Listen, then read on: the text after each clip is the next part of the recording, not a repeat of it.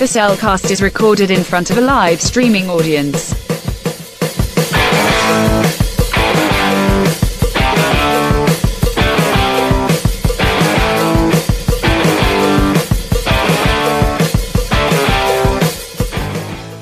Hello and welcome to another episode of The Cellcast. Joining me today is a man who just learned how to tie his shoes.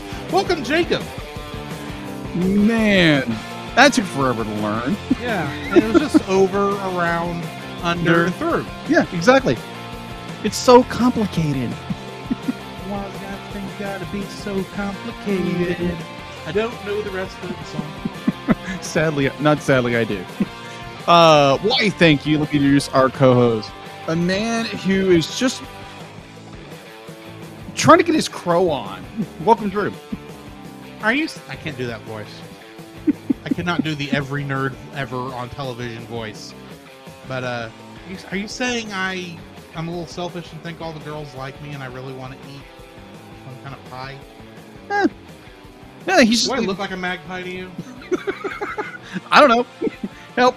Get me out of here! I'm getting stared at. Man. So lost my spot. How are you doing, Jacob? Man, I'm doing very well. It's been a very good week. Had some things come about that I wasn't. Yeah, it's been great. I'm really enjoying it, and had some things that are going on that are more private than going on. Nothing bad. It's really good things. Yeah. I'm not going to reveal them publicly yet until the time is right. Other than that, be like it was a great weekend. It was great. It's been a good week so far, and prayerfully continues so. So other than that, doing great. All right. So it has been a very interesting week.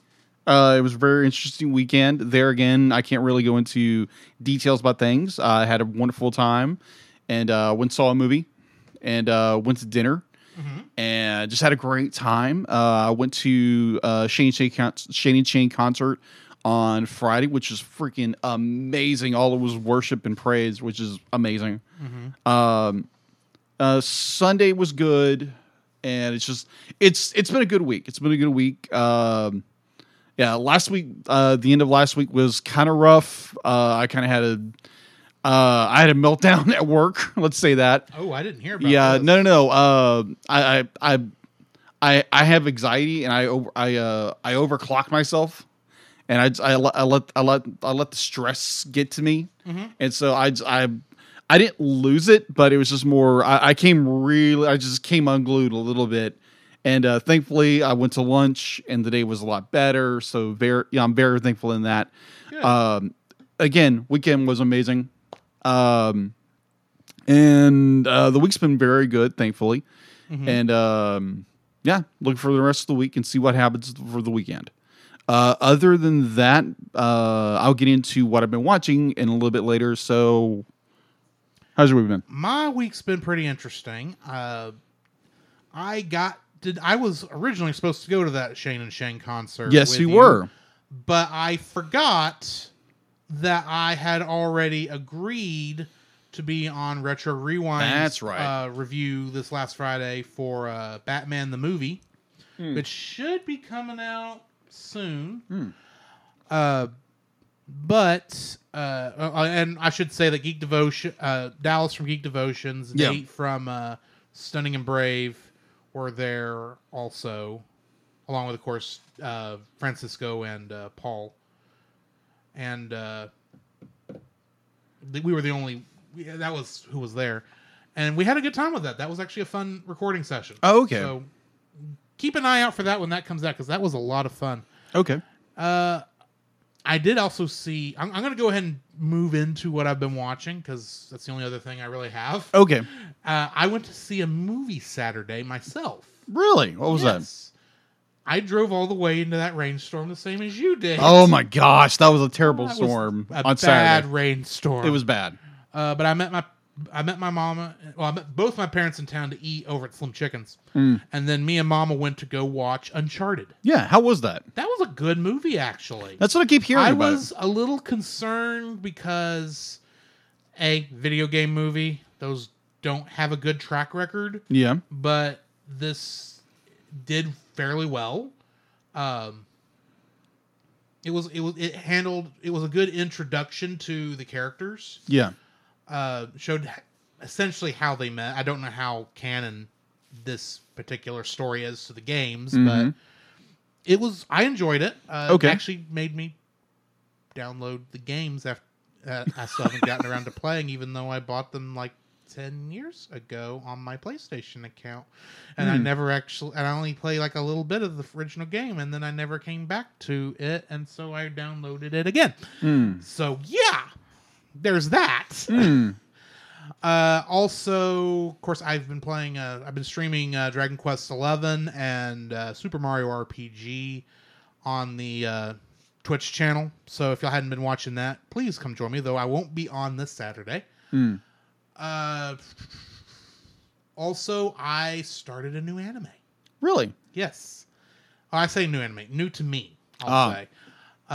It came out, I think, in the last year, but it is... she professed herself pupil of the wise man. Interesting. You know, one of these that's got a stinking long name for no good reason. Right. And going forward, I'll just call it pupil of the wise man because that's easier to say. But it's about it's an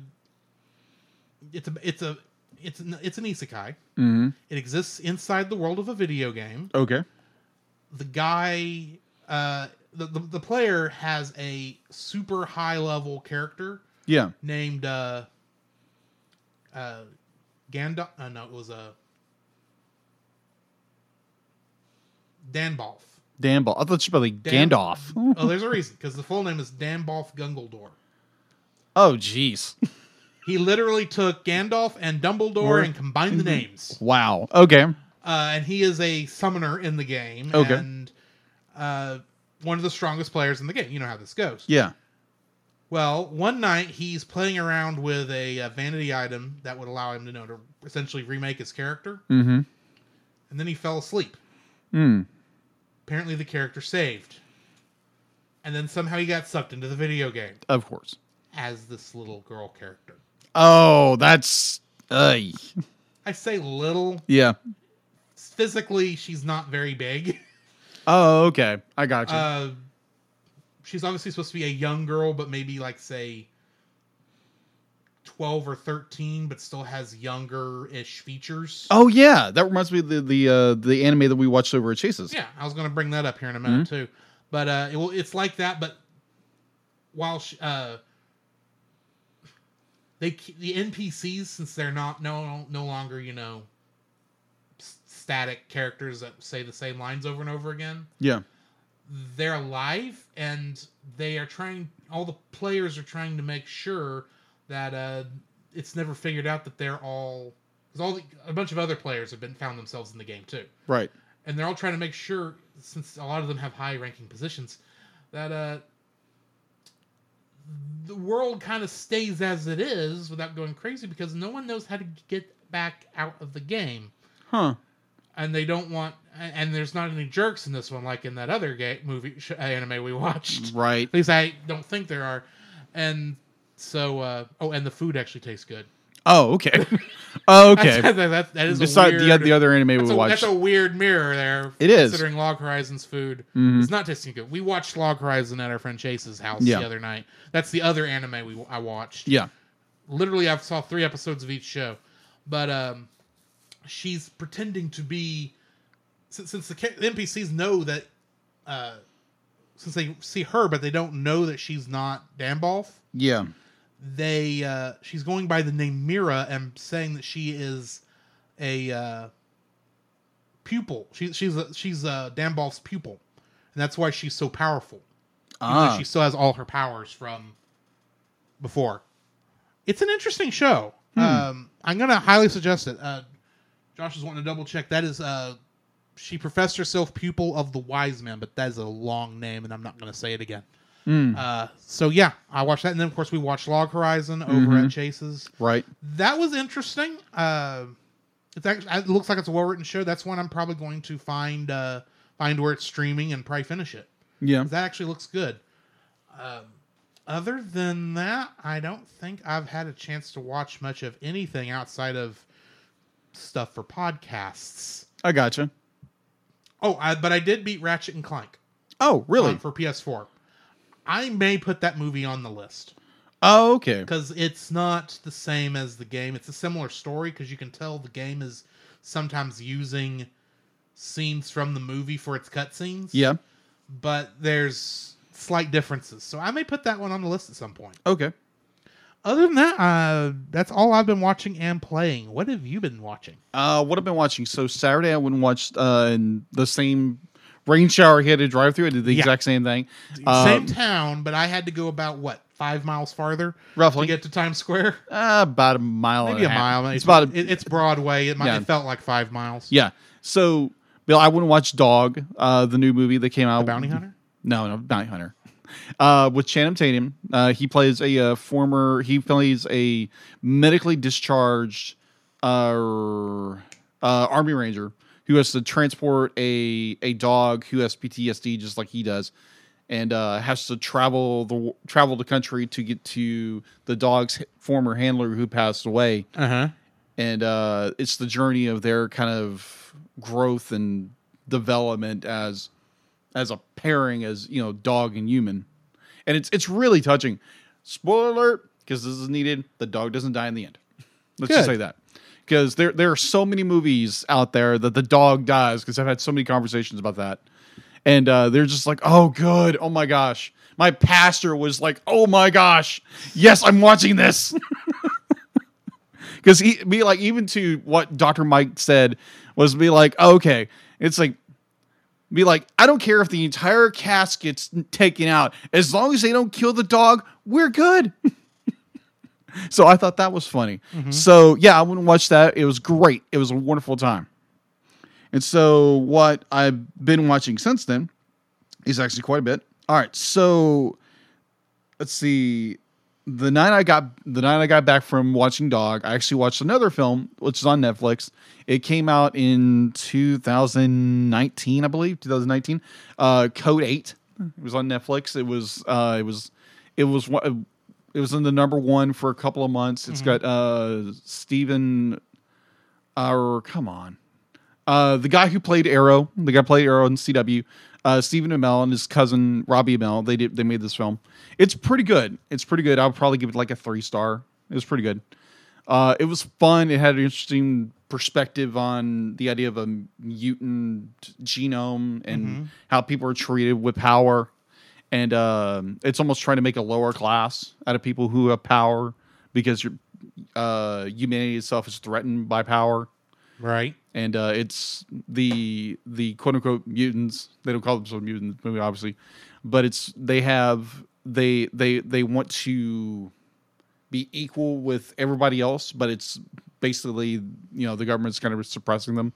And it's a unique story. I'd highly recommend it. Now, for kids, no, absolutely not. This has got cursing, got the galore, and everything. But and so I watched a little bit of Sword Art Online, or also known as SAO Season 2. Hiss. Huh? Hiss. You were just talking about one of those movies yourself. And I don't like SAO. SAO is too grimdark for me. Yeah. Well, season 2 isn't so grimdark. Yeah, but you got to get through season 1 to do it. That is true, but I like season 2. I like season 1. I'm one of those weird people who actually likes SAO. I'm not saying you're weird, because a lot of people like SAO. Yeah. It's just me who doesn't like SAO. I gotcha. Well, actually, there's some other people who don't like SAO. Right. But mainly, I'm just... Anyway. Either way, it'd be like, I started watching that. It's pretty good. I can't remember where I watched it. I think I watched it on Netflix, I think. So then I started watching a few documentaries, and one I thought was spectacular. The other was like, oh, okay. So I'll get into what I'm talking about in a second. One on Hulu was Tulsa Burning, the 1921 Race Massacre, which is an actual event that happened in 1921 in Tulsa, Oklahoma, where an entire a section of city which was dedicated to the black community was completely torched, and about 100 people were massacred. 120 people were massacred, and the fact that like the city did nothing, they literally just level everything, and put a highway over it. It's sad, but at the same time, be like the documentary does it very well, and it educates you about what's going on or what happened, but it only gives you from one perspective, and I was kind of disappointed in that they didn't go from both perspectives of what was going on, and I understand where they're going with this, but I wish they would have done a little bit more, expanded the story out a little bit more, but that's neither here or there. Right. But it was enjoyable. It was educational. I wish they would have broadened the story out a little more. But I understand where they're coming from with it, or going with the story. Another one I was watching while I was doing my notes for this afternoon was on Disney Plus. It's called Mars Inside Space X. That's Elon Musk's rocket company and his desire to get people to Mars, which is also a enormous challenge for it. Right. And the fact that I necessarily don't believe that humanity is going to become extinct on planet Earth. And a lot of people believe that. I don't. So we'll agree to disagree on that. But either or, be like it was a good little documentary, and would I recommend it? Yeah, it's fun. It's fun. It's educational, and I'm very much a history nerd, so I love learning about things. Right. And so, yeah, that's all I've been watching. Before we get too much farther, I do need to actually go over our trivia question for this week. So the trivia question was, what in Rock-A-Doodle is the only time that this is... Let me rephrase this question. What is in Rock-A-Doodle that is in no other Don Bluth movie? Do you know the answer, Jacob? I do. Okay. Yeah. It's a live action sequence. Yeah. This is the only time it was ever done. Yeah. Going over the answers, my idiot cousin... I'm saying that out loud now. He says offhand, I'd say a Rooster Elvis pastiche. Close.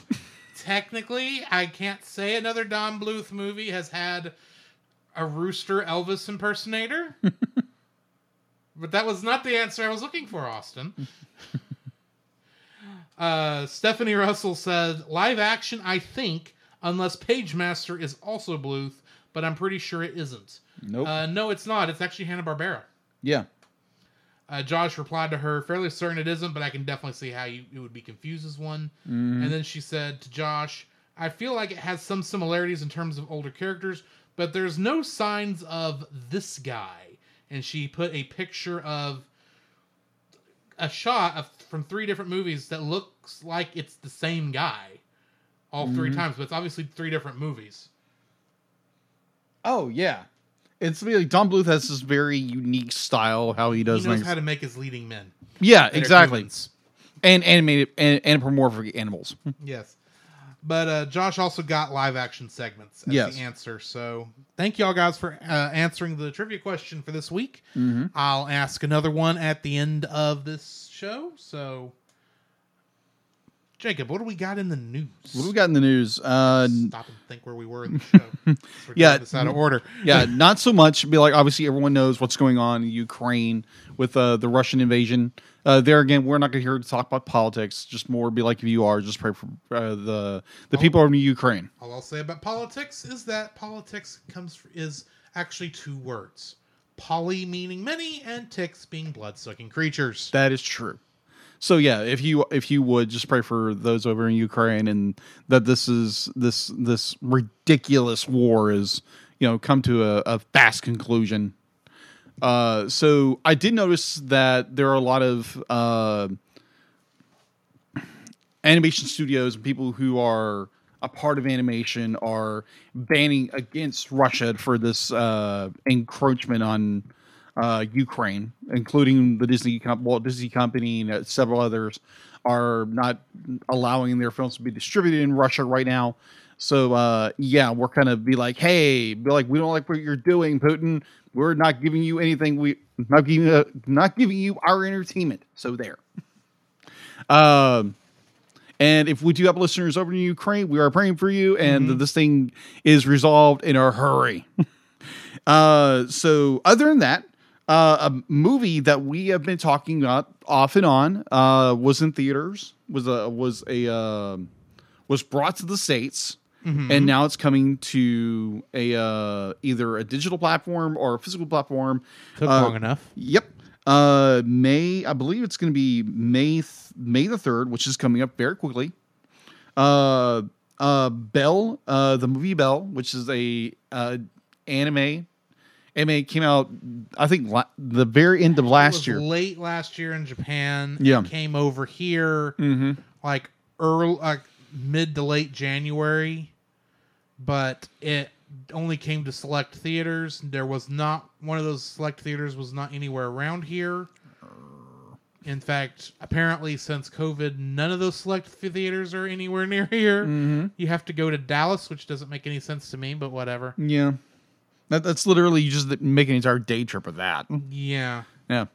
Maybe one day we'll do that. Maybe. It's got to be a pretty good movie. It's got to be a good movie to do that. So either way, Belle will be available on all major platforms starting on May 3rd as a Blu-ray DVD combo pack on May 17th and an exclusive Target exclusive Steelbook edition May 17th by G Kids, distributed through Shop Factory. The Steelbook will feature a number of bonus features, including conversation with the director, features the making of Belle, music of Belle, finding the voice of Belle, the director drawing Belle, screen breakdowns, and much, much more. So if you are interested in the movie Belle, which is an adaptation of Beauty and the Beast, so yeah, if you're interested, I'm definitely interested. So go check it out. Go find whenever it's available. Do it on pre-order, whatever. Go find this film. Let us know what you think. Get back to us about it. And I'm pretty sure we'll probably put this on review fairly shortly when we start reworking the schedule. Because there again, we do plan ahead. Yes, we do now plan ahead. Yes. More than 6 movies. Yes. Like, we've grown. We developed. We developed this podcast. As much as we enjoyed the rolling, we found it's easier to actually just schedule what's coming and then not have to worry about it. Indeed. That was a fun season of the podcast, but now we've moved on and doing a little more mature things.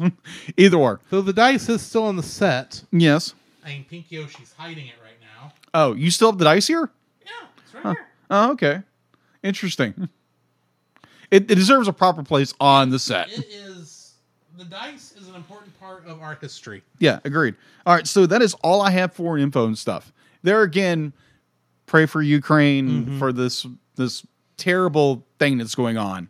That is resolved very quickly because this is just havoc and is unnecessary. Cut it out, Putin. Quit Putin. Either or. That's all I have for info and stuff. Our news and stuff. The info and stuff's not for a while. that's later. For the news. Anyway, let's jump into the spoiler-free section of our review for Rock-A-Doodle. This is probably my 30th viewing. Okay. Not recently, though, because... that'd be a lot of viewings. That would be recently. a lot. But apparently this is one I watched, weekly as a child. Wow. Apparently I loved this movie as a child. And considering how much of the movie I remembered, having not seen it since I was probably 8. Huh. Bear in mind, I'm 35 now. Considering how much of it I can still quote all these years later, I'd say I watched enough of it to get it ingrained into my head. Yeah. This was a lot of fun to watch, especially nostalgia-wise. There are a lot of things I remembered about this. A lot of things that, as an adult, looking at it, made me go, okay, I see the art that went into this. I see the excellence in casting most of the time in this. I enjoyed the film for what it is. It is short, but then that's a staple of Don Bluth that I don't remember this film being that short. Yeah. But it is short. except for the credits that are like 10 minutes long for no good reason. Yeah. I say no good reason. I think they just have them playing slow because it's the same amount of credits that nearly all animated movies have, especially for this time period. But this is just a fun movie. I would call this a forgotten classic. That's what by a lot of people, especially since the only version of this apparently that can be found, despite it being a 20th Century Fox release, the Blu-ray was released by Olive Films. Yeah. A company I have never heard of before. Me either. But apparently it's one of these little side releasing companies that releases stuff the big boys don't want to release. I'm just going with Disney hasn't gotten it into their thing yet. They've got the rest of the Don Bluth stuff that's Fox. And technically this is actually MGM. So yeah, this is MGM. Fox did the original release, I believe. Oh, okay. Then it laps over and MGM got it. I know Fox's name is on the back of the box, but I don't know who currently has... I don't know if they were the original distributor or they put some production towards it. That's why their name's on it. But you know how that goes. Yeah. Anyway, I thoroughly enjoyed watching this. It was a nice nostalgia trip. I've got some interesting things to say about the movie. But other than that, yes, I enjoyed it. Go watch it. It's definitely family friendly unless you don't like smoking. Because there's a lot of smoking in this. Indeed. And not just from people being on fire, though there's that too. There is. Anyway. All right, so... What are your thoughts? My thoughts... your first viewing of Rock-A-Doodle. Yes, this is my first viewing. I've never seen Rock-A-Doodle in my life. I think I had heard of it. I think I watched the trailer for it at one point when I was younger. Never watched it until this review, until I believe it was the last night I watched it. And I was like, okay, this is interesting. This is fun. Now, Grant, I don't have the nostalgia that Drew does. Right. So I'm not coming at it with, you're not fighting the nostalgia glasses. Yeah, he's got the nostalgia goggles on. Which there again, I've had to do the exact same thing with many films, with in previous reviews.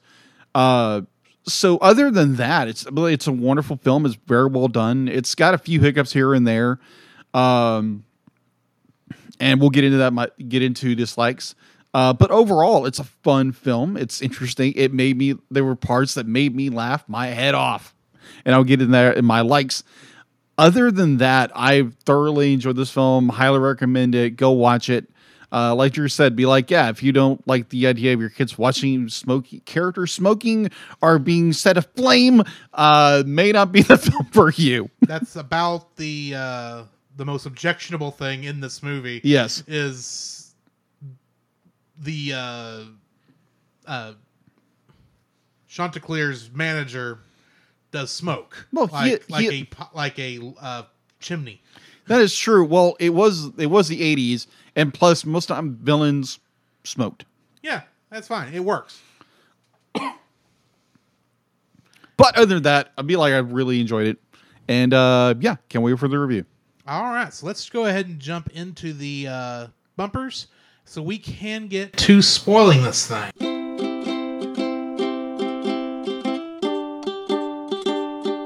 Don't forget that you can download? Don't forget that you can... Don't forget that you can listen to us record the podcast live every Tuesday over on our Facebook page, The Cellcast, our Twitch channel, The Cellcast Gaming, and on YouTube at Cellcast. Also, don't forget to join our Patreon if you would like to support us monetarily.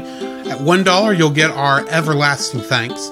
At our $5 tier, you can get some artwork from Jacob. And at our $10 tier, you can get bloopers for every episode we've released that I've remembered to release them for. And you can get commentaries from different movies. So come check us out over there if you would like to support us financially. Each week on Stunning and Brave, hosts Chris Cowan of the Babylon Bee and Nate Henderson of Some Boring Budgeting Job confess their privilege, spotlight stunning social media posts, and fabricate outrage, all while keeping you super woke and enlightened. They will make you laugh. That's right, you have no choice. Check out Stunning and Brave at stunningandbrave.net. Do you like Star Wars? I don't just mean the original trilogy. Along with that, I mean the prequels, the sequels, the anthologies, the animated shows, and of course, who doesn't like Baby Yoda? Well, if you've been in the fandom for any length of time, you know how toxic the fandom can get. And if you'd like to be able to discuss a galaxy far, far away in a much more positive light, might I suggest searching out The Outer Rim, a Facebook group dedicated to all of Star Wars, and check out their YouTube channel, which you can easily find at Pop Americana, which the podcast you're currently listening to is also a part of. To find that and more, check out the link in the description.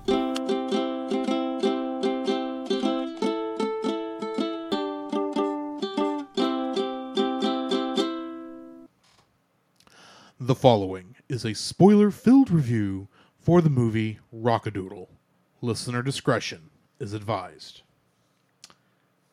Rock-A-Doodle was written and directed by Don Bluth and Gary Goldman.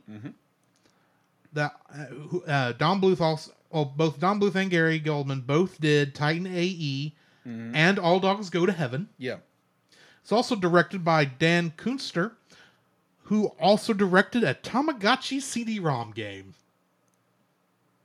Okay. That's how it was listed on IMDb. Tamagotchi CD-ROM game. Huh. It's like, well, that's going on the list because that's just the funniest thing I've read today. It was also written by John Pomeroy, David J. Steinberg, David N. Weiss, and T.J. Kunster. Different guy, but still. Gotcha. And it is based on the play, very loosely, of Chanticleer by Edmund Rostand. I had no idea this was based on an actual play. I assumed it was been based on like an old folk story or a Midwestern like children's book. Yeah. Maybe just didn't get a lot of play since it's, seems like it's in Kansas. I have no idea. But no, it is literally just based on a play that is actually mocking. It's actually a satire. But it's also somewhat based on one of the Canterbury Tales. Oh, okay. I just don't remember which one, because obviously there wasn't the Rooster's Tale or anything like that. Though that would have been a great name. Sure. For a parody of Canterbury, one of the Canterbury Tales. Anyway, getting into the cast. Phil Harris is the voice of Patu. Okay. He was Little John in Robin Hood and Baloo in the Jungle Book. Oh, okay. This, I believe, was his final role. Oh, okay. And boy, did he get his money's worth for this one. Yeah. Glenn Campbell was the voice of Chanticleer and the King. Yeah, that's true. Well, Glenn Campbell was also played LaBouffe in John Wayne's version of True Grit.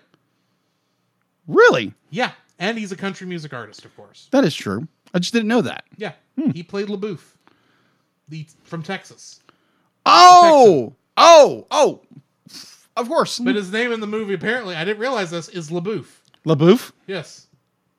Which just reminds me too much of LeFou from Beauty and the Beast. Beast. Exactly. Which is literally the fool. Mm-hmm. But anyway. So, can I tell an interesting story about that? I'm sorry if I'm cutting you off. So, Glenn Campbell, as one of our listeners who's actually in the stream right now, Heather had messaged me earlier in the week about her experience with meeting, I want to say Glenn Keane, but it's Glenn Campbell. Glenn Campbell, thank you. So apparently her grandmother's cousin married Glenn Campbell. And so apparently at one point, Heather was able to meet Glenn Campbell and get her VHS copy of Rock-A-Doodle signed by the voice actor. Okay. So, continue. Toby Gaynor was the voice of Edmund, and he played Edmund, of course. And in the 90s Spider-Man the Animated Series, he voiced a character named Billy Connors, which I'm assuming was the son of Dr. Connors. Probably. It was only like 2 episodes. Oh, okay. Eddie Deason was the voice of Snipes. And if you have ever heard anyone who you, in a cartoon or seen in a movie, a character you would call a stereotypical nerd. Yeah. Especially from the 80s, 90s, and even up into the 2000s, he was probably played by Eddie Deason. Really? Yeah, in War Games, which we reviewed recently, he True. was Melvin. Okay. And Dexter's Laboratory, you remember that TV show? Vaguely. He was the voice of Dexter's nemesis, Mandark. Oh, okay. Just throwing all that out there. Okay. Sandy Duncan was the voice of Peepers. And in The Swan Princess, she was Queen Uberta. Really? Yeah. Huh. Christopher Plummer is the voice of the Grand Duke. Ah, that's true. And a very storied actor. Yes. But the thing, the other time he was in a movie where he had to sing was in The Sound of Music, where he played Captain George Von Trent. That is true. Oh my gosh. This is the only other movie I know he's ever sang in. Wow. I did see that. I was like, what the fudge? Mm-hmm. And I will just say this right now. I did not know this was Christopher Plummer when I was a kid. Yeah. Because the only other movie as a kid I would have seen Christopher Plummer in was Star Trek VI: The Undiscovered Country. Wow. Another favorite. Wow. And I didn't realize they were the same guy. And him and General Chang. Wow. That's crazy. So speaking of Christopher Plummer, obviously Sound of Music, obviously great movie. Watching the very end of it and being the history of 9 a.m., like, turn around, you're going the wrong way. Because you're going towards the eagle's nest. That's Hitler's place. Go the other direction. You're going the wrong way. Either way. Charles Nelson Riley was the voice of Hunch. Mm-hmm. But he was also Killer in All Dogs Go to Heaven. Yeah, Heather was talking about that earlier. Mm-hmm. And I remember he was actually the topic of a Weird Al Yankovic song, too. Really? Yeah. Called CNR. It's a parody, while also being a style parody, I don't remember of who, but it's also making fun of Chuck Norris jokes. Oh. By making them about Charles Nelson Riley. Okay. They're about as ridiculous. Okay. Sorrel Book was the voice of Pinky, and he was Boss Hogg in The Dukes of Hazzard. Oh my gosh. And boy, does that make a lot of sense. Oh my gosh. Ellen Green was the voice of Goldie, and in Little Shop of Horrors, she was Audrey, the girl, not the plant. Oh my gosh. Wow. Weren't we talking about that on Sunday? That's why when I saw that, I thought, well, I know which one I'm choosing here. Oh and my. It's going to be Little Shop of Horrors. Because I had to keep repeating to you, the name of the plant is Audrey 2. Audrey Not 2. Audrey 2. Technically, that would fit for a hybrid film for us, but that's a ways out. True. Will Ryan was the voice of Stewie the Pig. Stewie the Pig. Yeah, the one that answered the phone when Edmund called. Mm-hmm. And I think he was the one the Duke asked to pass the pork, and he's the one that got passed down to the Duke.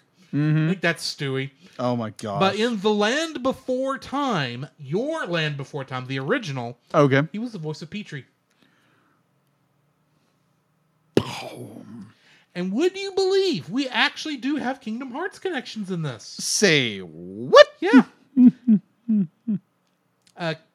Catherine Cushy was additional voices here in this movie.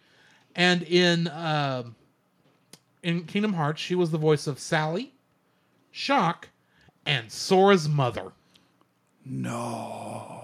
The one line Sora's mother had was, oh my gosh. It still leads you questioning, because we started playing. We still need to get back to that. Yeah. By the way. It still leads to that question, be like, what happened to Sora's mother? We'll never know. Never know. Spoiler alert, she is the parents of those kids have never made an appearance in the series, and her line there is the only time that we even know of their existence. Wow. Come on, Square Enix. We don't need to know that information anyway. That's true. Also, the chicks in this movie, mm-hmm. you know, the really high sounding ones, yeah, that want Chanticleer to come back so they can raise the sun. Yes, that was voiced by Russie Taylor.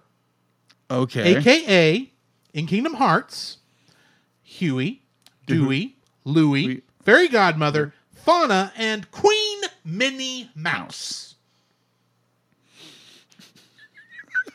He pops up like probably every other episode. She does. Yeah. She does. Sorry, she does. She was in a lot, which is really weird when you consider how close this is to when she was full on Huey, Dewey, Louie, and Minnie Mouse as the primary voice, because this has been around the time of DuckTales. She would have been busy with DuckTales at this time. Yeah, because DuckTales would have aired the next year. You consider this is a Don Bluth film, and it has a lot of things that, if you look at it correctly, Pinky the fox, who's very rodent-like, and has a movie studio with his head on a water tower, and right on the nose, Don Bluth, and supports young artists with record labels. You don't think that's not a commentary? Because I think it's pretty thinly veiled. I would agree. You say that, and I'm like, oh my gosh, you're not kidding. Even though he's technically also like the guy is supposed to be based on Elvis's actual manager, who was apparently also kind of like that, but still, it's like I was watching this and I'm going, "Oh, Don Bluth, you do not hide your anger, do you? Nope. You really don't." Oh boy.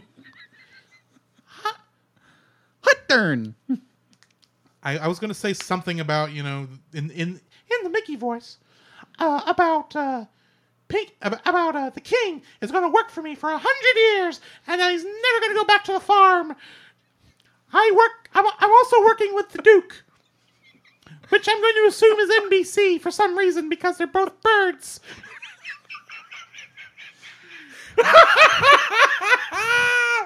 Yes. Anyway. Yes. That was fun. That was good. Clip that, Josh. Clip it. That is the end of the Kingdom Hearts connections. Will you give me info and stuff, Oh my Jacob? gosh. How do I lead up to that? That was just perfect. I don't know. Oh boy. I don't know where I was going with Still that. better than my Donald Duck, which is virtually non-existent. Oh my gosh. All right, so info. Wasn't expecting to bring Mickey Mouse into this tonight. All right, so info and stuff. IMDb, it is a 6.10, 6.6 out of 10. Production, it was by Goldcrest. Goldcrest.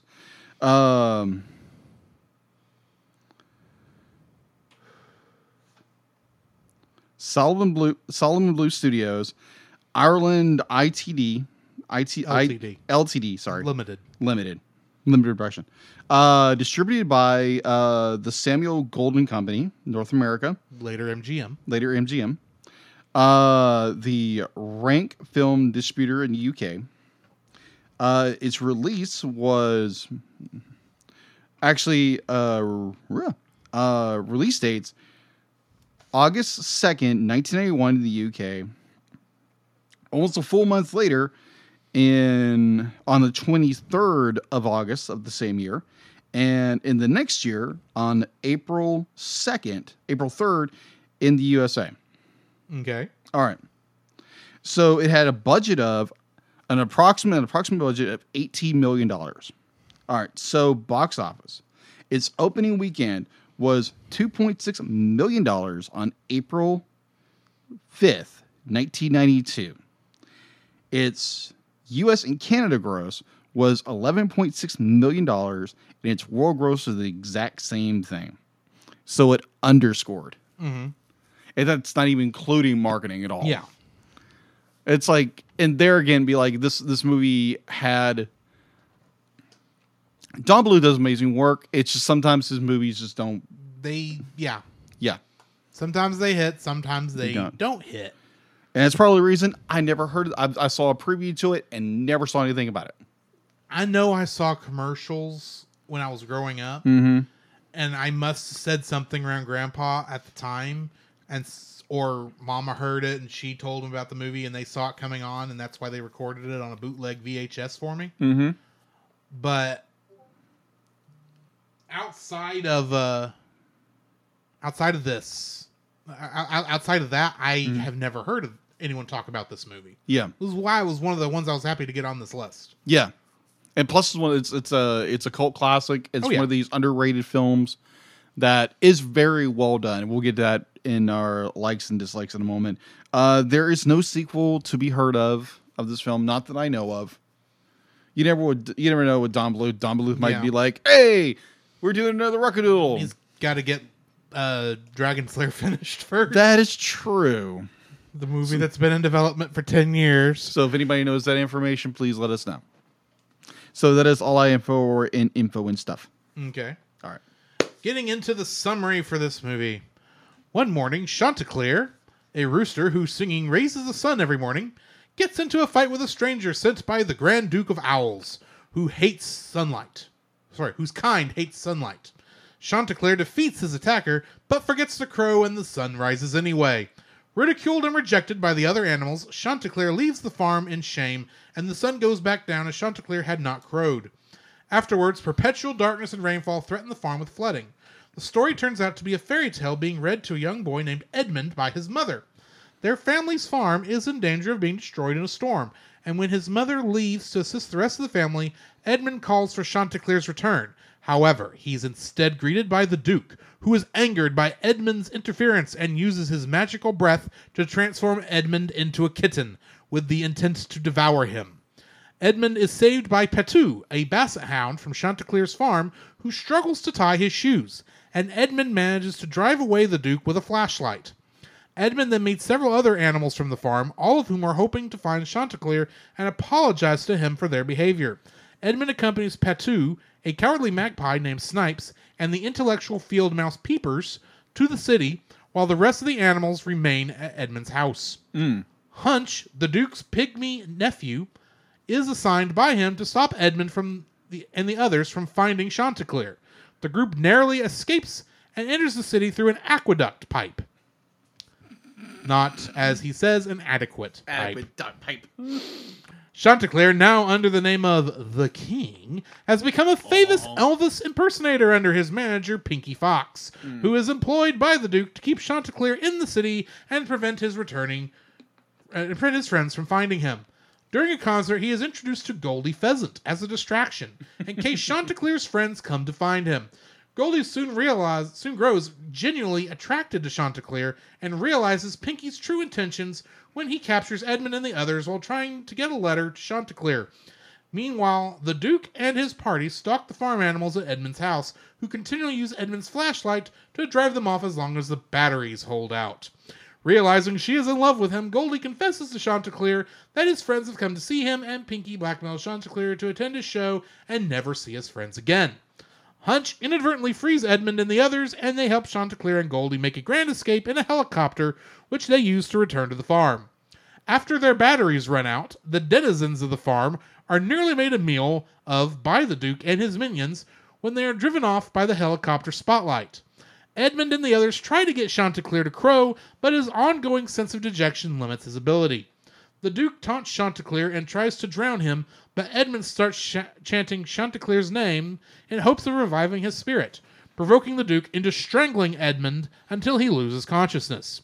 Because, this is a show for kids. Yeah. Impressed by Edmund's bravery, the other animals begin chanting Chanticleer's name, driving an angry Duke to transform himself into a tornado. Chanticleer finally regains his confidence and crows loud enough to raise the sun, diminishing the Duke into a harmless miniature version of himself. He is then chased away by a vengeful Hunch into the distance once and for all. The flood begins to subside, and Edmund transforms back into a human. Edmund awakes in the real world, where the sun is shining outside and the floods have ended, but Edmund's mother assumes that his adventures were only a dream. Nevertheless, Edmund picks up Chanticleer's book and thanks him for coming back before he is magically transported back into Chanticleer's world, where he witnesses the rooster singing to make the sun shine. More on my thoughts on that in a minute. Mm-hmm. Getting into the trivia. This film originally included more darker elements. You think? A famous one being a deleted sequence from the kitchen scene, where he's talking to Hunch. Yeah. And Hunch is telling about the adequate pipe that he shoved the group into. Adequate pipe. Yeah. In this sequence, the Duke bakes a live baby skunk in a pie and then eats it.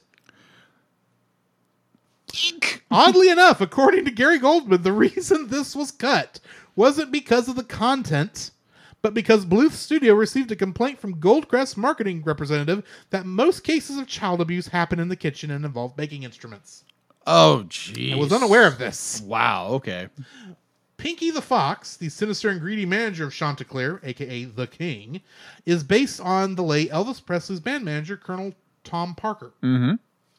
The final scene's blending of live action with animation was inspired by the popularity of Who Framed Roger Rabbit. Mm-hmm. Similarly, Goldie the Pheasant's sultry appearance was slightly based off that of Jessica Rabbit. Bam! Thank you! As shown in one of the early trailers found in the original 1990 VHS release of All Dogs Go to Heaven from 1989. Goldie was also originally given large assets, we'll say. Oh, like Jessica. Yes. Identical to hers. And however, after mothers at test screenings were scandalized by her outrageous proportions, Bluth animators were ordered by Goldcrest Films to censor Goldie's assets. Wow. Okay. Glenn Campbell was really good friends with Elvis Presley and would sometimes do Elvis imitations in his concerts. Yeah. He stopped doing this once Elvis died, but he based his singing voice for this film on Elvis. And like I said earlier, this is the last film role for Phil Harris. Okay. Patu's narration was one of the last things added to the film, when test audiences reported finding several scenes confusing. These test audiences were stupid, in my opinion. Okay. More on this later. Eddie Deason, who voiced Snipes, has never actually seen this movie. Really? He never watched it.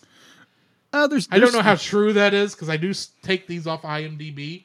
Well, but that seems oddly specific. But apparently, he's never seen the movie. There are actually a lot of actors who don't watch their own films, Which makes sense.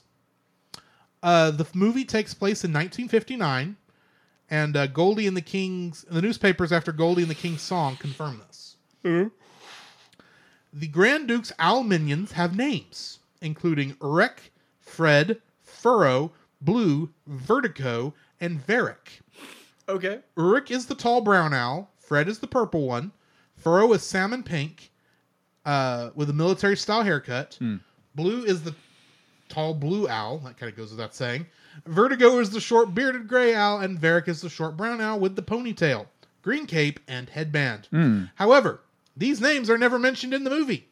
They were played by the voices of T.J. Kunster, who also was the songwriter, one of the writers, musicians, movie producer of the movie and soundtrack, and who has also been popular for being Glenn Campbell's keyboardist, musical director, and musical conductor for his band. Jim Doherty, John Drummond, and Frank Kelly were also in that band. But during the scenes when the Grand Duke and his minions are singing some of my favorite songs, Tweedledee and the Owl's Picnic, I prefer calling Tweedledee running out of batteries. That's really what it is. They were voiced by T.J. Kunster, T. Daniel Hofstedt, Scott Capel, Mark Swan, and Kevin Gallagher. Which brings me to the end of my trivia. And since this is one of my favorites and I've been talking a while, I'm going to let you go first. What is your first like on this My film? first like is actually when Edmund started to a cat. It is a good sequence. That is a good scene, but when he comes to the realization he's no longer a boy, I'm a fooey. I'm a fooey, meaning he's a furry. That is actually this is a bit of trivia I did not include. Okay. But the furry community has always interpreted that as a call out for them, apparently. Yeah. Even though I was unaware furries existed at this time. Yeah. But he's actually saying, he's not saying I'm a furry. Because his speech impediment is affecting how he's talking. Yeah. He's actually saying, I'm all furry. I'm all furry. As in he's covered that makes in sense. fur. That makes he's sense. He's not saying I'm a furry. He's saying, I'm all furry. It makes sense. Yeah. Well, you not know you understand what he's actually saying, but there again, he's a little kid. He has speech impediment. But at the same time, to me, when I first heard that, it sounded like I'm a furry. I was like, oh my gosh, I laughed so hard. Thank you, early 90s. Exactly. Oh my gosh. Sonic the Hedgehog did exist around this time. That is true. And I was like, oh my gosh, that colored the film so much for me after watching that. I was like, oh my gosh, he said furry, but now I don't know. He didn't say furry. He's all furry. He's all furry. But with that said, oh my gosh, that colored the entire film afterwards. Oh my gosh. Anyways, not in a bad way, a good way, good way. Let's say that. But I thought that was very funny. It was just like, oh my gosh, with the lisp and how young the actor was at the time saying that line. It sounded like he said, "I'm a furry," not I'm all furry. Yeah, it was just made the line even funnier now. So it's one of those lines that made sense at the time, but with modern things, takes on a different connotation if you hear it wrong. That is true. Anyway, that's my first. Like, I busted out laughing. I didn't stop the film, but I was just like, I had to go back and let's do it again. It's like, did he really say that? But obviously he did it. But to my ears, he said that. But overall, that's my first. Like, I just got a giggle out of it. I'm actually going to jump off that and go to one of my other likes. But this was in there too. It is that transition scene between the live action and animated there at the beginning. That is a very beautiful transition. Because Sorry, could you say that again? No. Sorry, I couldn't hear. No, Siri, I can't say that again. Hush. Great. Now we have a second AI on the show. Yes, Siri. Siri? Wow, she's going to be really mad at you now. Yes, Deedlets. I know you're happy that you have another friend who's apparently owned by Apple. Anyways, oh my gosh. But that transition scene, I thought was handled very well. I especially liked how they recreated the in the live action part, the giant claw branch. The branch that comes coming down and traps him. Yeah. And then that's part of the first part that gets transformed into the room. Mm-hmm.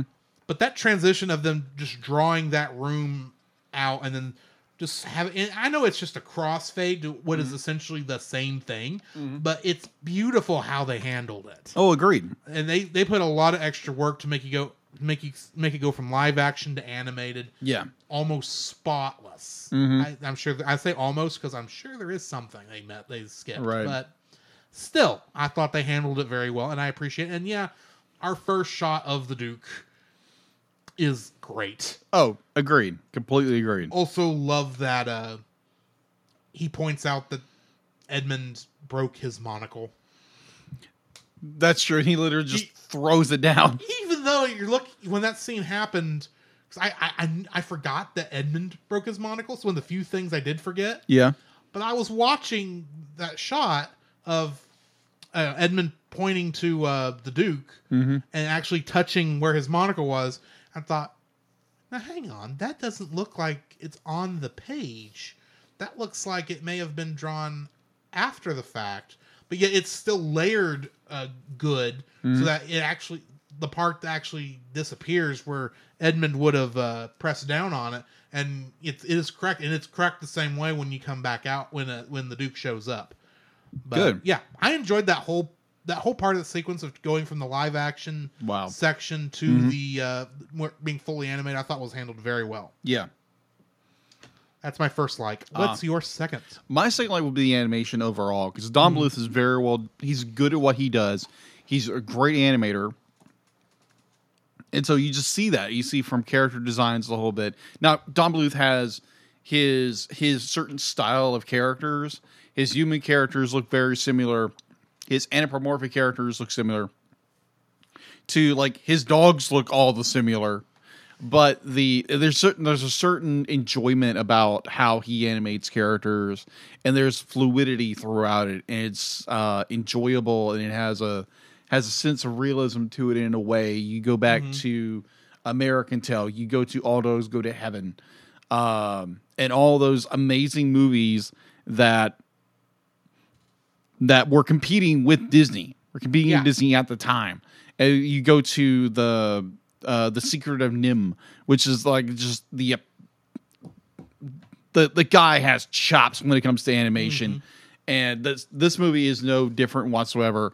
I've watched a handful of Don Bluth films in my lifetime, including with this with the podcast, and just every time it's like, wow. Be like you get these amazing perspective shots, and you get these like, you know, with the Grand Duke, you get like he can be like he bends his head and be like all these different angles, perspectives, and it's so wonderful because it's using the entire gamut of animation and using what was coming into its own with 3D. With computer graphics and the whole bit. Very early stages of the computer graphics in some capacities. Yes. Because Disney was using it, and Don Bluth, I'm not sure if they used any computer graphics in this film or not. Oh, they did. There's a few things in here that could not have been done. Yeah, exactly. Without computer graphics. Yeah. Some of it's a little obvious. I'm thinking of the Cadillac and the trailer. Oh, yeah. That had to have been, and the helicopter. Oh, yeah, that was all definitely had computer to be computer graphics. Yeah, exactly. It's almost painfully computer graphics. Yes. And I'm convinced the sunbeam, when it shoots down, when Chanticleer crows, I'm convinced that's CG also. Completely agree. Along with the animation of the Earth at the beginning of the movie. That is true.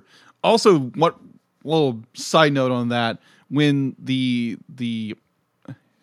beam of light comes into when you start the movie, and I love how this movie starts with animation, where it's the beam of light comes and it comes soaring through the scene, it's cutting through the grass and the whole bit. That's beautifully animated done, and it bangs up on Chanticleer where he's crowing the whole bit. And oddly enough, that reminded me of Thundercats. I can see that. Yeah. That's be like that reminiscent of my childhood favorite show. Just to be like, oh wow, this is the intro to Thundercats. Except it's a rooster who stings and crows to the sun. But just the animation, it's like Don Bluth is just animation gold. So yes, animation, knock it out of the park. All right. My second like for this is Christopher Plummer as the Duke of Owls. Really, I like all of the owls, but Christopher Plummer just knocks this out of the park. Oh, yeah. And what I like about these characters is they are evil for evil's sake. Oh, yeah. They do not care. They do not think that it's best for the world to be in darkness. They just want it to be in darkness because they can't stand the light. And they're so wrapped up in this darkness and evilness that even the 3 songs they sing are all done to organ and harpsichord. They're owls technically, but if you were to change all the characters kind of into humans, these guys would be vampires. When you get right down to, and they play it like it.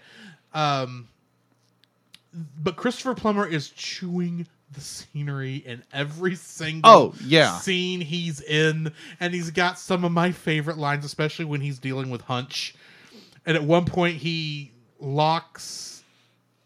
Hunch gets locked up in a something there. It's during the kitchen scene, and the Duke has my favorite line. It's like, if I were to kill my nephew, would that be murder or charity? There we go.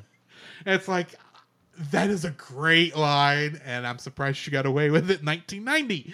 Yeah. Because that's just so... the character is so much fun. He's evil for evil's sake, and it works. And the way the movie is presented, you don't need a deeper reason for why he's doing what he's doing, other than he doesn't want the sun to grow because he wants to be able to live comfortably. What better reason does he need to scare Chanticleer to the city than that? True. Because he doesn't care if it floods until it starts making where his organ won't play. But that's true. That'll be later. Anyway, that's my second like. That when you mentioned Oregon, be like the last movie we did, The Rescuers. That whole scene where the Oregon, the alligators are trying to get the mice. Just reminded me of that scene. But overall, my third like I almost have two. It's just like you have the Don Bluth of of films where Don Bluth uses dark themes, and you like there again you go to like all of his films. They're all dark. They're all grim, and it's just like brings in like these dark themes of life, and it's just like amazing. I love not that I love darkness. I'm not darkness from Legend. No, absolutely not. But overall, I thoroughly enjoy the darker themes in this movie, and also the parallels of the Wizard of Oz. Yeah, there's so many parallels of that. The idea that the child is sucked into an animated world, or the imagination of his book, to when he obviously is hurt to unconsciousness. And I thought that was really well done. Definitely with the parallels of Chanticleer running away because he feels that he's no longer capable of bringing the sun up, and running to the city and becoming the king. And the parallels between Elvis Presley and this character, and the overall symbolism of Don Bluth and the Walt Disney Company.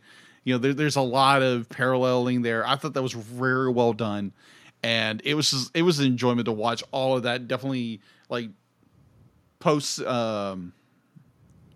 recording, talking about it, and it's like, oh yeah, that's right. I didn't think about that. But overall, amazing, like dark themes and the symbolism all over this film. It's just wonderful. It's a great movie.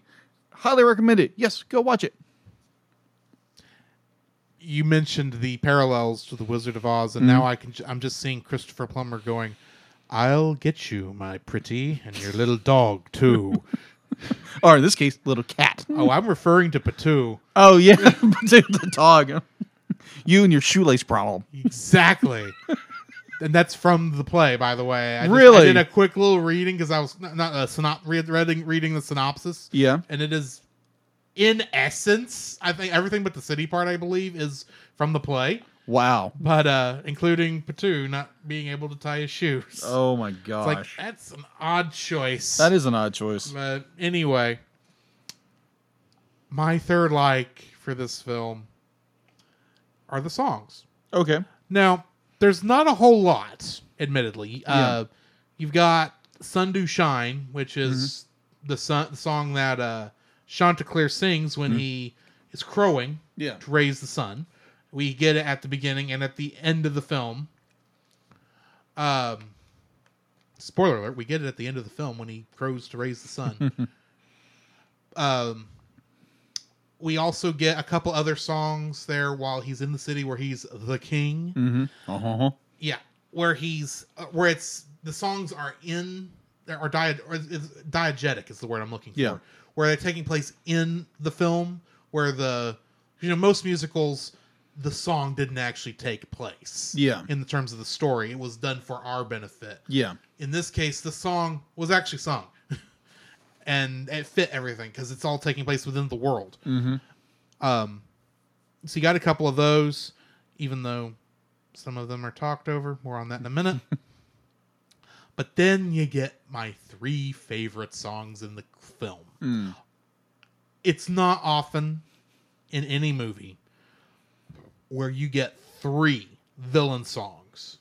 That is true. We got three villain songs. We did. This. Now, one of them is only about 30 seconds long, but I don't care.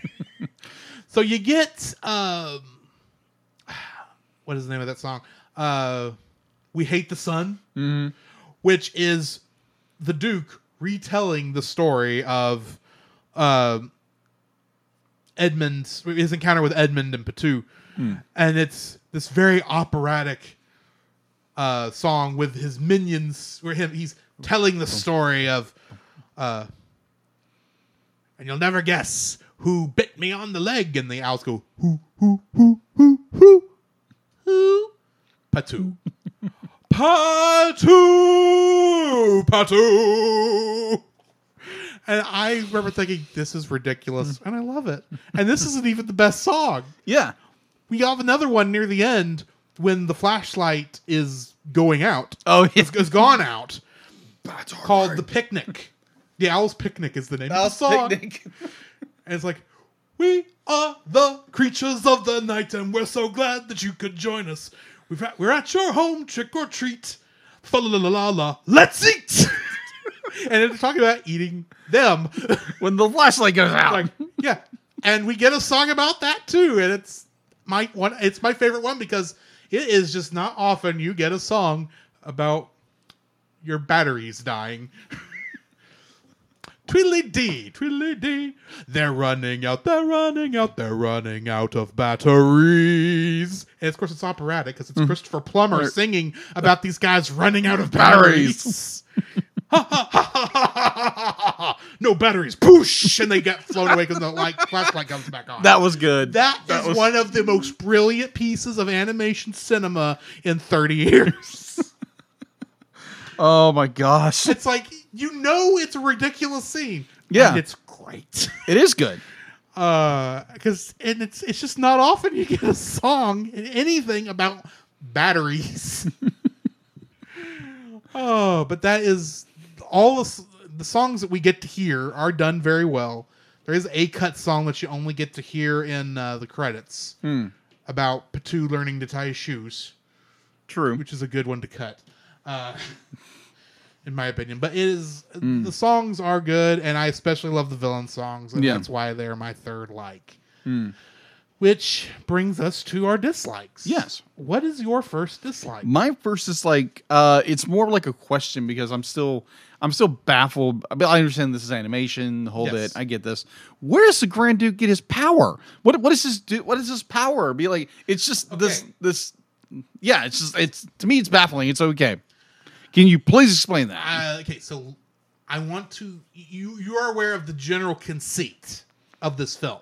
Okay. That it's all in that a lot of this is absolutely from Edmund's perspective. Oh yeah. It's all in his head. Edmund is what, 5? Yeah, he's 5 years old. He doesn't care where the power's coming from. It's just the owl is evil, so he's got evil magical powers. That makes sense. That's all it is. Okay. He's an evil owl who was somehow able to know Edmund crushed his monocle and then came to life and turned Edmund into a cat. He's just magical evil. Apparently. That's just what he is. Apparently. And so it was just like, I guess I'm overthinking it because, doing this for 4 years has gotten you to be like, you're critical of things. It's okay. And where does this power come from? And we are spoiled. Indeed. Disney always does a good job of explaining. I say always. I'm because I don't think I've ever actually seen them. I still don't know where the evil witch from Snow White or where Maleficent in Sleeping Beauty. I've seen Sleeping Beauty, but it's been a long time. I don't know where their powers come from or if that's even explained. Yeah. But we are spoiled in that in most cases. They at least give you enough of a reason in a lot of movies nowadays, especially nowadays, and Disney's done this job very well for the past 50 years. Yeah. Of at least giving you an idea of where this stuff comes from, even if it's not explained very well. Yeah. This movie explains none of that. Yeah, agreed. So yeah, my first is like it's like trying to understand where his powers come from, but understanding this is coming from the imagination. But 5-year-old, yeah, makes sense. But still, I'm be like, give me more because we're spoiled by Disney. Yes, spoiled by every other animated film. Mm-hmm. So yeah, that's my first dislike. My first dislike is one of my pet peeves in storytelling. Be it animation, be it live action, whatever. Yeah. There is let me back up. I like the character of Patu throughout most of this film. Okay. Except when he's narrating. Because I'm sitting there trying to watch the movie and Patu is spoiling the movie. While it's going. Yeah. When we first meet Goldie, he says, now, she doesn't, she'll end up being a nice, friendly, and kind person. She just don't know it yet. And I'm going, oh, gosh. You just spoiled that she's going to help Chanticleer and the gang. And her introduction where she's got to pretend, at least for a little while, to be a seductress. you spoiled that. Because I think the reason I say this is one of my biggest pet peeves. Yeah. Is because it breaks, for me, a cardinal rule of storytelling. Yeah. If you have a narrator, they need to shut up every once in a while, for one thing, and B, show, don't tell. Now, granted, I grew up watching Star Trek. Mm-hmm. And there's a lot of times where the actors have to spell it out for you in technobabble for it to make sense of what's actually happening. Granted. But this one, you've got Patu pretty much any time the scene would have gone to a nice quiet moment where it's atmospheric, or you seeing Chanticleer and Goldie, on his penthouse apartment that is a farmyard, and they're singing this nice little country song that sounds pretty. I say sounds pretty because it's hard to hear it because Patu is talking about, you guess you can take the chicken out of the farmyard, but you can't take the farmyard out of the chicken. I'm thinking, shut up. Shut up, dog. You are adding nothing to this story by talking right now. This is not because there are other films I've watched that have narrators. Yeah. But they do it better than this. I'm thinking of things like A Christmas Story. Yeah. Where the movie is made for narration, so the characters shut up long enough for the narrator to say something, and the narrator stays quiet while the characters are saying something. There's never any crosstalk. The narrator never spoils what's coming up. That is true. And he's actually adding to your understanding of the scene. You get to something like Princess Bride. Yeah. The entire story is based around narration going on. Yeah. And they even play with it because there's a little bit of, I hate to call it fourth wall breaking because it really isn't fourth wall breaking. Right. But that movie has layers where the narration makes sense. There's no need for narration in this movie. It was made. You can tell by watching. Without me reading that bit of trivia earlier about how Patu's narration was the last things added, you can tell by watching. This movie was not intended to be narrated outside of maybe a short introduction and maybe a concluding thing. But throughout the course of it, it does not. It really was not meant to have narration. You can tell by the way it's made. And I don't know whose decision it was to add it, but they needed to be fired because that was the worst decision they could make. All because little Jimmy's mama or whomever couldn't understand what was going on. Probably, well, I was about to say probably because she was looking at her phone, but this was the 90s. You weren't looking at those cell phones at the time during the middle of a movie because you'd just be looking at a phone number. And that's about all you could do on it. Yeah, she carried around a phone booth in her hand. It's like, hello! I'm thinking of those big, like the classic 80s Sony one that looks like a satellite phones. What we think of as a satellite phone, but it's the old Motorola one that they always shows like, here's a cell phone from the 80s, and you really got to have it right next to the tower for it to work. Very true. But yeah, I don't know why they couldn't follow it other than they were adults and they were afraid maybe their kids weren't following it or something. Maybe it could have used a bit of a rework and some addition to kind of maybe explain stuff better in a more natural way. Yeah. Maybe they didn't, maybe they just didn't have time. So they said, let's just do the easy thing and get Phil Harris to come back in and narrate the whole thing. And of the voice actors that could get to come in and narrate this whole thing where it would make sense, Phil Harris is the one to pick because he's no offense, but Sandy Duncan's Peeper's voice would not have been good to listen to for 2 hours for this whole length. Very true. Edmund's lisp would have gotten very annoying after a while, and all that leaves is the guy I continually think of as Mandark because of Dexter's Laboratory, and I kind of want a version of his thing with the Mandark laugh showing up every once in a while. But really, in terms of making this movie the best it can be, if you have to add narration, as much as I hate the narration in this, he is the best choice, but really, there were times I'm sitting there watching this film and going, shut up, Patu. I'm trying to hear them sing to each other in this nice little love scene, and you're talking about all this other stuff, and I'm going, shut up, Patu. Go chew on a bone or something like that. You don't have to explain to me what's going on. I know what's going on. They're wanting to make little chicks. Lay some eggs. Anyway. Yeah. Moving on. All right. But yeah, that's my first dislike is 2 won't shut the up. All right. So my second dislike, this one is a little bit of, I don't want to say controversial. It's not, but it's more, we have a great villain in the Grand Duke. I think he's a great villain. I think there's some parts where it's a little underwhelming in some capacities, where it's just there again. First viewing in this film, I haven't watched it like 30 times like Drew has. So watching it, it's just like, oh, okay. So the Duke is this big bad guy. He's controlling everything in the background, and he does a lot of monologuing and talking about stuff. Yes, but he doesn't really do a lot in the movie. That's my observation. He doesn't really do a lot. Oh. Like he does bring Emmett into the cartoon world. Yes. He makes him into a cat.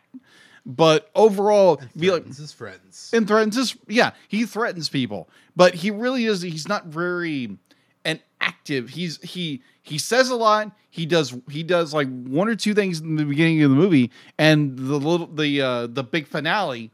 But overall, he doesn't do a whole lot. He does a lot of talking. But there again, this is a nitpick about a character that the Grand Duke he's a little he's not this like omni villainous character. He's over everything. But he's in the background a lot of the times, but he's not this villain that you're just like, oh crap, I'm scared of this guy.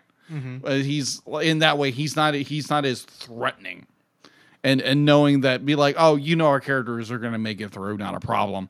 So it's just the slight notion that the Grand Duke is he's a little underwhelming. I would say that. Now, granted, performance-wise, very well done. Animation, very well done. Story-wise, very well done. I think just the character himself is a little underwhelming as a villain. He's a good villain, but he's just a little underwhelming. He's the Palpatine of this story. Yeah, pretty much. He's in the background. And besides that, he can't go to the city. That is true. Because if you saw how much a flashlight affected him. Yeah. Can you imagine the lights of a big city? Oh yeah. It would not have been turned out. That is true. But he's supposed to. This is the only defense I have. Yeah. And granted, I to some degree agree with you. Okay. But he is meant to be the more evil mastermind than the actual thing. Other than he does a lot of pulling strings from the background. Yeah. Which is why he's our big bad at the very end of the film when he's got to finally. I agree with you. Forget going through all these minions of mine. Yeah. I'm going to actually be like, use my magic and turn into a giant tornado. Yeah. To stop, to destroy the farm because that's apparently the only thing that can destroy farms and towns like this. But anyway, that's the only defense I have is okay. Yeah, that's yeah. This is the Duke is a little underwhelming as a villain. There again, he is kind of like Emperor Palpatine. He's pulling strings from the back in the back. His intro is good. His outro is very good. Mm-hmm. He's Thanos. Yeah. Pulling strings from the background. That is true in a way. Unlike Thanos in the MCU, he doesn't get 2 hours to really show you how evil he is or how horrible he is. He only gets 15 minutes. Yeah, literally. So I think for me, if they would have maybe showed a little more of his character and showed how ruthless he is, I think it'd been a little more he'd been a little overwhelming of a villain, and it's like, okay, now I'm scared of this character as a kid or as an adult watching him, be like, wow, I've probably been scared of this character. But overall, it's just more like it's a little underwhelming. But there again, this is a nitpick. Also, I think a part of that is left over from the fact that character is one of the few other characters who's in the play. Okay. And so they brought him over, but they still had this other idea of a story to tell about, the rooster going off and essentially being Rooster Elvis in another town. They needed a villain that be more active there since they can't bring the owl there. They had to put in what I still am convinced is evil Mickey Mouse. Huh? boy. Hey, Goldie, do you want to get out of the chorus?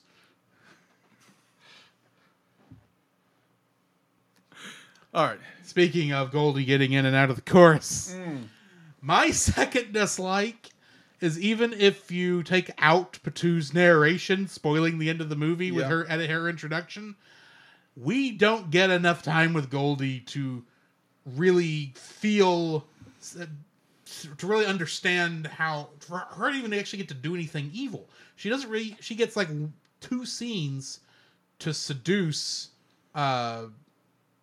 Chanticleer. Yeah. Before she goes through her redemption scene. Pretty much.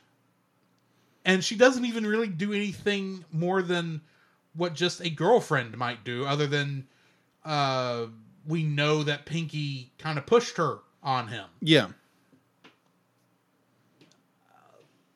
I don't get me wrong, I think the character's nice, but we don't get it for a character who's supposed to be going through a redemption arc. Yeah. In the story, like she's supposed to do. We're happy that she's the love interest at the end of the film. She doesn't get enough time to be an antagonistic before she comes to our side. I agree with you on that. The fact that Goldie is pretty much, she's a pawn of what's his name? Pinky. That she's be like she wants her career, but she has to basically obey what Pinky's telling her to do in order that she has a career. So she's being coerced and being used by Pinky in order to manipulate the king. Right, but we don't even get enough of her being a victim of his evil. That is true. There's not even that. Yeah, we don't even really get that. We get the fact that, she's doing this so she can get out of the chorus line because she wants to be a star. Yeah, exactly. And he is, of course, using Goldie against Chanticleer by giving her what she wants. Yeah. So she makes this deal with the devil sort of thing. But honestly, outside of her feeling bad, she doesn't really get... She really doesn't do much. She doesn't. Outside of being bad, outside of catching the guys... so that they can get locked up in Pinky's trailer, she doesn't really do anything that evil as a part of whether she was victimized into doing it or she was legitimately a bad person and then realized that this was the wrong thing to do. She actually is in love with Chanticleer. We don't get enough of her either being a victim or being evil for the redemption arc to really feel like it sticks. Agreed with you. That's my opinion on that. It's granted, you had an hour. This was like what, an hour and 15 minutes, something long. like that. You don't. Disney movies normally only get a little bit more time than this to do that. And she doesn't show up till about halfway through the movie, so she doesn't really, even in the way the movie's constructed, the character doesn't have much time to do anything. Yeah, she's underdeveloped. Yeah, so she is underdeveloped, and that's probably the biggest issue, especially if you're going to have a character like this. And especially as quick as Chanticleer's turnaround was when he finds out his friends are in town. He doesn't even act like he felt betrayed by them. He's just automatically going, oh, my friends are locked up in the train? Okay, I'm just going to take off on this motorcycle that shouldn't have gas in it. Yeah. And I'll go find Pinky's trailer and go save the guys who Pinky's tied up in there. Yeah, that is a good point. That's a quick turnaround, too. Yeah. And I recognize that Chanticleer is not the hero of the piece, or he's not the protagonist of the piece. The protagonist is Edmund. Yeah. But when your protagonist is not your hero, as it is in this case, and you've got to make the hero feel like the trip to get him was worth it. Yeah. To some degree, this doesn't feel like it was worth it that much. Yeah. Even though when Chanticleer unleashes his awesome crowing magical power that causes the sun to rise up, don't you feel like all the other roosters feel like they're being gypped? Pretty much.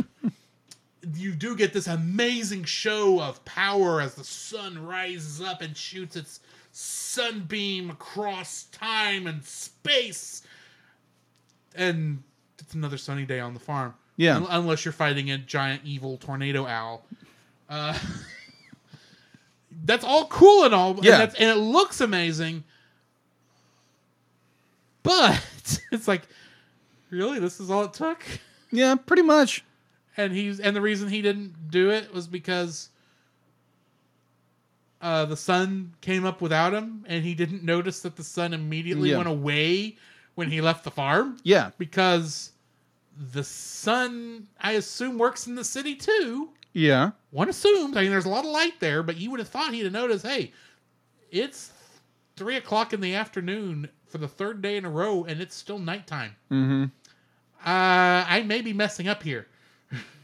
Yeah, and plus he's Chanticleer, or the king, is being distracted by like all the glam and the whatever it is. But yeah, that's interesting. That was interesting. just a bonus. That actually wasn't my next dislike. All right. What is your next dislike? My dislike, my next dislike is, it kind of ties in with yours, because in that conversation it made me think of it. Mm-hmm. Was the fact that Pinky's job was simply to manipulate Chanticleer, or the king, to believe that the farm doesn't care about him, or his friends have abandoned him. He was never a good rooster or anything like that. And you pointed out that very well earlier. I just wanted to emphasize that in my third dislike, that be like, Pinky is there to hold Chanticleer, or the king, back to going back to the farm and manipulating him the entire time, telling him that this, that, and the other. But when he comes to the realization that Blondie tells him about his friends, he instantly goes, thump. Yeah. Like nothing Pinky ever told him, which be like, if you're being coerced by somebody, you're being told all this information, be like, most of the time, if you're in a depressed state, you're going to believe it. And so his instant turnaround to, oh my gosh, my friends are in trouble, it's a snap turn. And it's not, oh my gosh, be like, it's not the, oh my, he comes around and be like, oh my gosh, I can't believe I've been believing these lies. It's like, you would believe those lies. Yeah. Be like, you are such a depressive state. You have someone who's coming in, manipulating you, and telling you all these, these false truths that, like, yeah, it would take you some time to get through that, get you through that manipulation, that brainwashing in a way.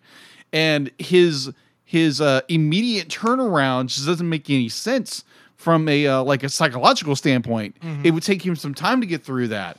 And his snap turn just didn't make any sense.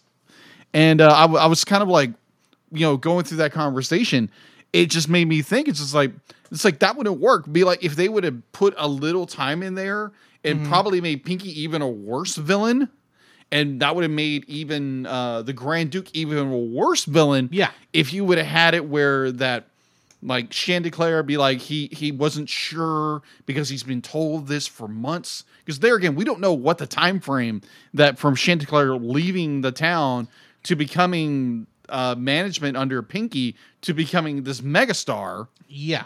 I mean, there's no time frame.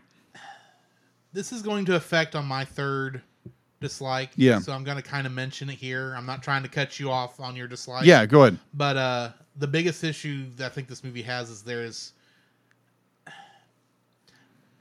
exactly what is going on in this movie and how, if it's real or if it's all in Edmund's head, is a little fuzzy. Yeah. Because there's things of this movie that make it feel like, okay, the book he's reading had to have been at least published for, let's say, a year. Yeah. Which meant it had to be written and drawn, say, for 3 or 4 years ahead of time in order for them to get that out there, get it published, get it to where it's at. Assuming his mother bought him that book that day. Yeah. And brought it home and was, because obviously he's a little sick boy who doesn't need to be out in the rain. I don't think necessarily. I don't think he was sick. I don't think he's sick. Be like, he's just young. That's he's it's young. emphasized he's young over and over and over again. Right. But I mean, from a timetable perspective, it's obvious that we're seeing this from the kid's point of view. So there's a lot of logic I don't worry about because it's the kind of jump in logic a child would have. Exactly. But that kind of goes away when you realize, to some degree, the storm went away because in the real world, because Chanticleer crowed. Yeah. Because the storm is somehow still connected to the animated world, because somehow the Duke existed in the real world enough that he could come there to transform Edmund and everything else into the animated world, but it came back. But is that the thing? Because the house is obviously in an okay shape at the end of it. It's not flooded like it should be. Yeah. If what we see at the end of the animated section is real. And then you got the fact that was there an Elvis, a rooster dressed up as Elvis in the city this whole time? Has this been 3 days, or has this been 3 years? We have no idea. Yeah. Now, granted, a lot of this logic I don't think about while watching the movie. Yeah. Because immediately I go, yeah, we're seeing this from the kids' point of view. It's making the jump in logic kids have. Mm-hmm. And it's the same reason why I forgave so much of the stuff in the Lego movie once I realized what the Lego movie was doing. Yeah. This kind of tells you what the movie's doing early on, but then there's still things that make you go, well, now, wait a minute, because obviously this is more connected than just in the kid's head. Yeah. To some degree. And it's confusing to that way. So, yeah, I'm agreeing with you that we don't know how long any of this has been going on. Right. But we also don't know if any of this is connected to Edmund's real world either. We don't know how connected it is. Yeah. To some degree, it's... And it, I don't know. It's confusing. Yeah, I would agree. I would agree with you.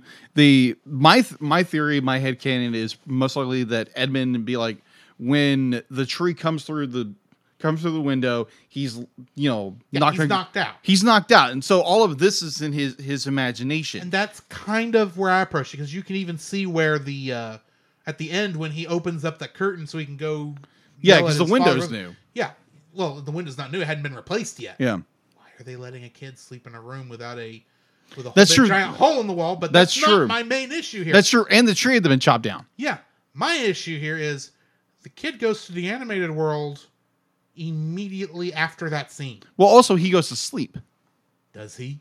Yeah. All we see him do is hold the book. Well, he's in bed, but he's holding the book and he's moving his hand across the rooster on the cover, and he says, "Welcome back, Chanticleer." And then Chanticleer shows up in the room just as much as the owl did. That is true. And then takes him to the farm in the book. Yeah. Which is not the same farm he was in, or is it because it's from his point of view? Does that mean this kid is now psychotic and seeing giant walking? Or is he on pain medication right now at the end of the film? Like how about bad was his concussion? How bad was his injury? How bad was this? And is he now in trouble? And these are things that, I'm thinking too much about it. Yeah. I will grant you I'm thinking too hard about this. But... that's what we do on this show. We overthink things. It's very much what we do on the show. But it's when you start thinking about what you're actually seeing and not just going, oh, this is the nice little, song lead out that everything does. This is not meant to be taken seriously. And granted, it's not meant to be taken seriously. No, it's not. It's meant to let human Edmund be on the farm with the talking animals. And admittedly, it's shot very well. Mm-hmm. There's only a couple spots in there where I looked at it and thought, yeah, that compositing didn't work exactly like it should have. Yeah, agreed. Yeah, that animation doesn't match up with Kid Edmund's movements at all. Yeah, the eye alignment's a little off. But it's also like 90s, early 90s. It's like, and this is not Who Framed Roger Rabbit. True. But what it is, it's done well. It's just not done as good as we've seen it even before this point. Agreed. And at the same time, I'm sitting there going, is the kid asleep? Is he on pain medication? Is he dead and this is his psychotic world? Or did he just go crazy and will end up in a mental asylum for the rest of his life? Because he sees giant talking roosters and dogs and the thing is, and all from the storybook. And well, also the thing about this, he is a 5-year-old. Yes. And 5-year-olds have a very overactive imaginations, and they have imaginary friends. And I get that. That's kind of the only way this works. Yeah. But there is a small part of me going, How does this go? Anyway, that's just things. Yeah, there again, we're overthinking this. We always do. That was the end of my point. Okay. So whatever your point you're on now. No, it'd be like, I think that was my third point. Okay, then we do need to go ahead and rate this thing. Yes. Go ahead. This is a 9 for me, and a lot of that is nostalgia, I will admit. Okay. There's a lot of those goggles are fogging up there. They are definitely rose tinted. Yeah, a little bit. Because, like I said, this was one I actually had a hard time. Actually, this was one of the few times where I looked at my likes and dislikes list and thought, what am I going to put here that is not easily summed up in one sentence? And so I had to come up with stuff and really think hard about what I was doing. And with the dislikes, the only thing I had was "Shut Up, Patu" for a long time. Until like right before we went live. And I finally came up with some other things. I admit this is not a perfect movie by a long shot. Of course not. But this is a fun movie. It's a classic for me. Mm-hmm. If I was on Retro Rewind Podcast, I would definitely be rating this a classic. Despite the fact I know some people would have issues with it. This is just a fun movie for me, and I enjoy it. Yeah. 9.0. All right. I will be giving it an 8.5. It's an amazing film. It's there again. This is coming from a 5-year-old's imagination who has just been injured. Yeah. So, it's the logic goes out the window. And for someone like me, be like, I've got to understand everything that's going on, and there's not the information there. And there again, I'm a 39-year-old guy who is watching a cartoon being for kids. But there again, this is a Don Bluth film. So Don Bluth just goes all out with stuff, and it's wonderfully made. Great movie. There's little hiccups story-wise here and there, but overall, amazing film. Definitely an 8.5. Worth watching. Go pick it up. If you have the capability of going and picking it up, you can watch it on Tubi TV or rent it on your favorite streaming platform, wherever you do that. Yes. So overall, great film. There again, Don Bluth. Far as I understand, movies that I've seen of Don Bluth does not disappoint when it comes to animation or comes to storytelling. Mm-hmm. Yet, I know there are a few out there that goes, whoa, wait a minute. Thumbelina of which, we need to talk about trivia for our next movie. Yeah. This is a really great transition, isn't it? Yes. Thumbelina is the first animated movie to win a Razzie Award. What? Yeah. First animated movie to win a Razzie Award. Whoa. And I want to know what Razzie it won and for what part. Oh, I'm utterly shocked here. It's like, what? Yeah. I'll tell you after the thing because you're gonna. You've actually seen the movie. I've not. Technically, I haven't seen it. Oh well, it apparently it got a Razzie. But yeah, I'm curious about what this is. Yeah. So yeah, what did Thumbelina earn a Razzie Award for? Exactly. When it came out is what I would like to know. And we will be reviewing 1994's Thumbelina next week. Yes. I'll watch it at some point, I assume. Yeah. Probably next Monday. And we'll be back for that next week. So I guess in the meantime, this has been Drew. This is Jacob. And we will catch you in the next frame. You can follow Jacob on his Facebook at Jacob B. Heron. His Facebook page, Jacob's Daily Art Corner, where he tries to draw each and every day. His Instagram at Jacob B. Heron. His Twitter at Jacob Heron. And his Letterboxd at Jacob Heron. You can find Drew on Facebook at Drew Dodgen. His Facebook page, Drew's Photo Bin, to see his photography. His Letterboxd page at GGeorge759. His Twitter at GGeorge759. And Instagram at Drew Dodgen. You can like us on Facebook at the Cellcast Podcast.